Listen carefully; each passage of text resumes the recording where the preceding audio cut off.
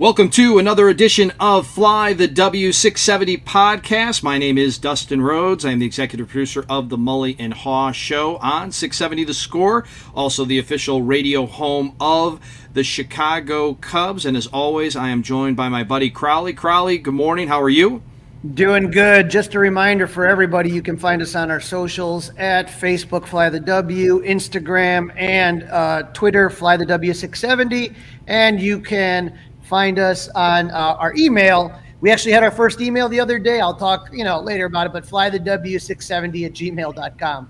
Awesome. Please subscribe. Please like us. Please comment. Tell us what we're doing right. Tell us what we're doing wrong. We're calling this one Ripping the Reds. It is Season 1, Episode 11. Again, this one is called Ripping the Reds. So the Reds have come into town. They have now left town. We've got 3 games to go over. Game 1, unfortunately, Crowley did not go the Cubs' way. They fell in that one 5-3. Keegan Thompson was on the bump. Tell us how this one went down. As you know, I was at the game, and there is nothing more frustrating when the team takes 2 out of 3, and the only game you go to is the loss. So I'm kind of on a rough patch right now here, Dustin. I'm not going to lie, but it was a good pitcher's duel. It was Keegan Thompson versus Luis Castillo. Keep in mind the market, and we talked about this with Kyle Hendricks, the market for starting pitching in the trade deadline, a lot of people are looking around, and there's not a lot. And one name that pops up a lot, the Reds did a bigger dump than the Cubs did this last offseason. Luis Castillo is their pitcher. We had a really good old-fashioned pitcher's duel. Keegan did great, even though the numbers are going to look a little bit off, and I'm going to explain why. Keegan went 6.1 innings pitched, 8 hits, 4 runs, no walks, 8 Ks. Luis Castillo, through 6 innings, gave up 5 hits, 3 walks, 11 Ks, no runs. Luis Castillo, though, he threw a career-high 123 pitches and struck out a season-high 11 batters over 6 scoreless innings. I'm watching the dugout waiting for David Bell to pop up, and they're leaving this guy in. I'm like, I don't know. I mean, if this guy's your trade bait, 123 pitches is kind of not very common anymore. Yeah, that seemed asinine, Crowley. I was thinking the same thing. If this is the guy, he had shown what he could do. He had shown what he could do at the 80 pitch mark, at the 90 pitch mark. And 90 so far has seemed like the magic number, right? 90 pitches is the number unless somebody's got something really special cooking out there on the hill. That's the number where the manager, the pitching coach jump out of the dugout, have a little, slow it down, make sure the bullpen can get ready, and then on 2 more pitches, the manager comes out and we make the move. So I was shocked by 123, and not that I care that much about the Reds, but it is something that I am curious to see how Castillo responds in his next start after the 123 pitches. Right. I just thought it was crazy, but between these 2 games, Game 1 and Game 2, I want to just kind of talk about a really dumb play in Game 1 and a really great defensive play in Game 2. When you talk about the dumb play, we're the first inning, right? And that's when you can really start to get to a pitcher. When the first inning's always, to me, that's when you can kind of maybe catch them before they settle into a rhythm and routine. The Cubs have 1 out when Rafael Ortega reaches on catcher's interference. So free base, Rafael Ortega's at first. He steals second. Wilson Contreras comes up to the plate. He singles to Almora, who I believe was playing right. And for some reason, Wilson does this massive, he goes right around first like he's going to second. He gets caught in a rundown, and he's trying to get Ortega to get in a rundown between third and home. So now they're going after Ortega, and Wilson eventually reaches third. But instead of having first and third and 1 out, you have Wilson at third and 2 outs, and they don't score a run. And it was just, I love Wilson, just sometimes some of those base path moves are just ignorant. Yeah, that was definitely on him. It was really weird. It was a really weird call on 670 The Score. The guys had a hard time even trying to figure out, who was in the right, who was in the wrong, and then they tried to explain it for the scorecards, which direction that one went. It was a really weird, odd play. I don't know that it factored in the end result of that one, but you're right, Crowley. It was a very odd play. So take us through the rest of this one. How did the Cubs get on the board, and then we'll move into Game 2. Well, it took a little while to get on the board, but the 3rd inning, Rivas and Bodie both reached on singles, but Castillo shuts down the rally by striking out the rest of the side in order. So he struck out the next 3 hitters, and that was a stretch of 6 consecutive strikeouts Luis Castillo had. So he was on. Now, Keegan only gave up 3 hits in the first 5 innings, which was good, but you start to see, and this is normal with Keegan, again, he wasn't prepared to be a starter this season. They expected him to be in a bullpen role. Around the 6th inning, top of the 6th with 1 out, he gives up a 1-out double to Brandon Drury, who had a great series. And so that was with 1 on and 1 out, he doubles, and Jonathan India scores, so they're up 1-0. Then Keegan throws a wild pitch, moving Drury to third. Donovan Solano hits a ground rule double. The Cubs trail 2-0, and he gets out of the inning. But you could see by that double that Drury hit and the wild pitch that, to me, it looked like Keegan was done. So I'm like, okay, 6 innings, no big deal. Gave up 2 runs, but Ross trots him out in the bottom of the 7th, and he gives up in the bottom of the 6th. I'm sorry, they're down 2-0. Ortega walks, Contreras walks, so you got 2 on. Happ lines out, Wisdom strikes out. Horner singles, so you have the bases loaded, 2 outs, but Gomes lines out and the inning's over. So this takes us to the top of the 7th, where I thought Keegan was not going to come out, but he does. He gets 1 out from Max Schrock flying out, but then gave up singles to Almora and Nick Senzel. With 2 on, for some odd reason, David Ross thinks it's going to be a great idea to bring in Rowan Wick. And I have no idea what the thought process is here. He gets Aramis Garcia to strike out, but then Jonathan India hits a 3-run homer to put the Reds up 5-0. In Rowan Wick's last 14 appearances going back to May 26, he has an ERA of 8.36. Maybe, David Ross, you don't use him in high leverage situations anymore. Yeah, and this gets into the whole idea, Crawley, about winning. Okay, are the Cubs looking to win the games, or is this about player development? I think it also gets into the question of why we saw Keegan come back out in the 7th. Now, if the game, air quotes, really mattered, if you were competing to play for the wild card, if you were competing for the division, that might have been a situation where you would not have brought Keegan Thompson back out to face the lineup for that 3rd time, right? Maybe if the game mattered, you wouldn't have gone to Wick, who's got, as you pointed out, an 8.36 ERA since late May. Maybe you would have went with somebody else, but now the Cubs are trying to develop guys, and they're trying to see if Wick can perform in, as you just said, a high leverage situation. Maybe that's what it is, but it's hard as fans to decide whether or not you want to roll with the development of players and then lose games that you potentially could and should win.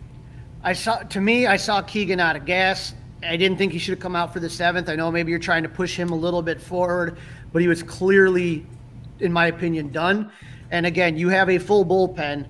Rowan Wick is not the guy to call. Now give him a couple low leverage starts, and if he works his way back into the circle of David Ross trust, yeah, then you can put him back out there. But this is ridiculous. Yeah, I agree with you, but you can see what I'm saying, right? It's a player development versus wins and loss type of situation, I think. I can see it as far as Keegan, seeing if you can get a little bit more and keep pushing and stretching him out. That I get. I don't get Wick when he's been struggling absolutely just unreal lately. And trust me, he comes back in this series. So we'll talk a little bit more about him. But in the bottom of the 7th, Joel Cunell replaces Castillo. The Cubs are ecstatic.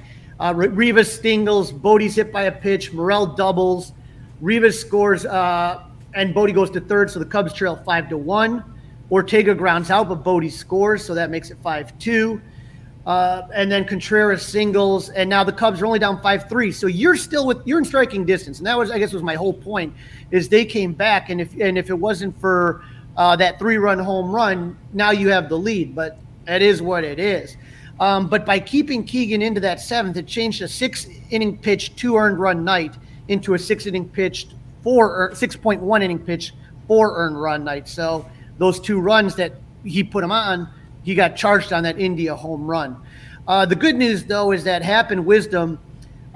more bad news for you here. Happ and Wisdom, there were 4 and 5 hitters, went 0 for 9 with 5 Ks and 8 left on base. I don't know that the Ian Happ for the All-Star Game T-shirts by Obvious Shirts is going to work after that game. That left a little bit of a mark for me. That one hurt. But Nico, we'll talk more about him. He went 3 for 4, and he's just looking really good. He is having a great season, Crowley. I like him a lot, but we had a good debate on the Mully and Haw show earlier this week and talked about the fact, like, is Nico's role with the next great Cubs team, even next good Cubs team, as the shortstop, or is he a second baseman? Something that we should probably talk about later on. Maybe not today, but maybe we tease that, let that hang. Maybe our subscribers and listeners want to get involved via email or social media on that one. Where would you want to see Nico Hoerner moving forward? And have you already forgotten about Nick Madrigal? Who? Who? Yeah. Game 2, the Cubs win 8-3. I'm not there, and the party starts.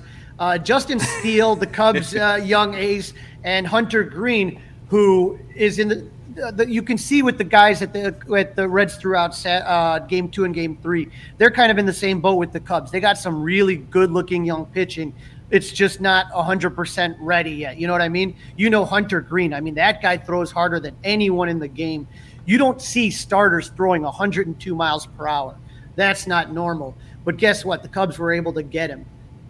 Yeah, they got him all right. That was, Crowley, I got to tell you, we're going to get to game 3 in a little bit, but game 2, that was about as fun of a game as I watched in a long time.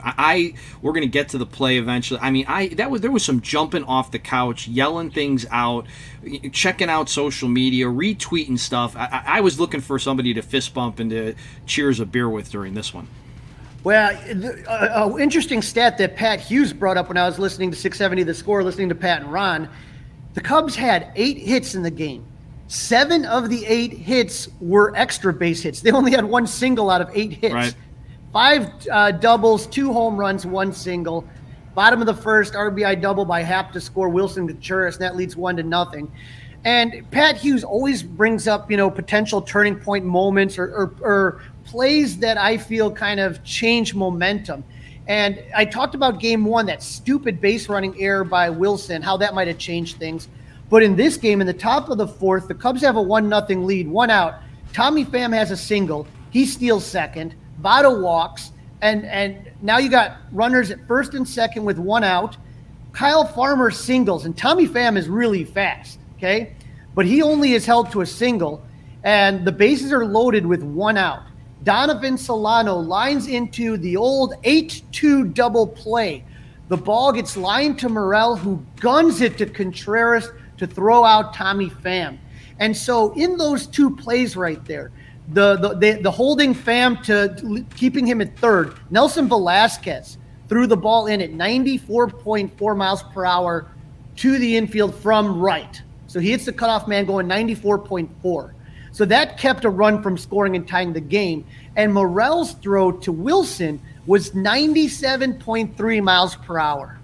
That was such a great play, Crowley. So it's the throw, it's then the tag by Contreras. You've got Justin Steele backing the play up. I thought Marquis did a wonderful job with the replay, the high def camera, and you didn't need to be any kind of specialty lip reader, if you will, to see what Justin Steele. I mean, that guy was so pumped up. And before the game, before this one started, we had David Ross dropping Morel in the lineup. So he went from batting leadoff, struck out too many times for everybody's liking. Now he's batting ninth, and they wanted to take the pressure off him. And boy, does the pressure seem to be off Christopher Morel, who is playing this game like he is seeing the ball like a beach ball right now. Well, in the last episode, I talked about this, about how the pitchers seem to have figured out Morel, and he's going to have to adjust. So kudos for David Ross moving him down in the lineup. It looks like it was the right move. And once we get through game 3, now we got a question of whether you put Morel back at the top or you leave him in the 9th. We'll see. But this game was just so much fun. In the bottom of the 4th, after those great defensive plays, back-to-back walks to Happ and Wisdom. Hoerner had a 2-run RBI double. And then in the 5th inning, Wilson Contreras homers Morel along for the ride. The Cubs are up 5-0.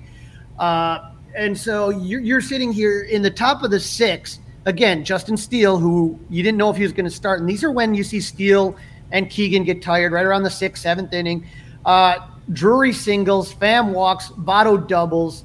So that scores Drury, and the Cubs are up 5-1. And you got runners at second and third, no outs. Okay, you get a single here, it's a 5-3. It's a different ball game.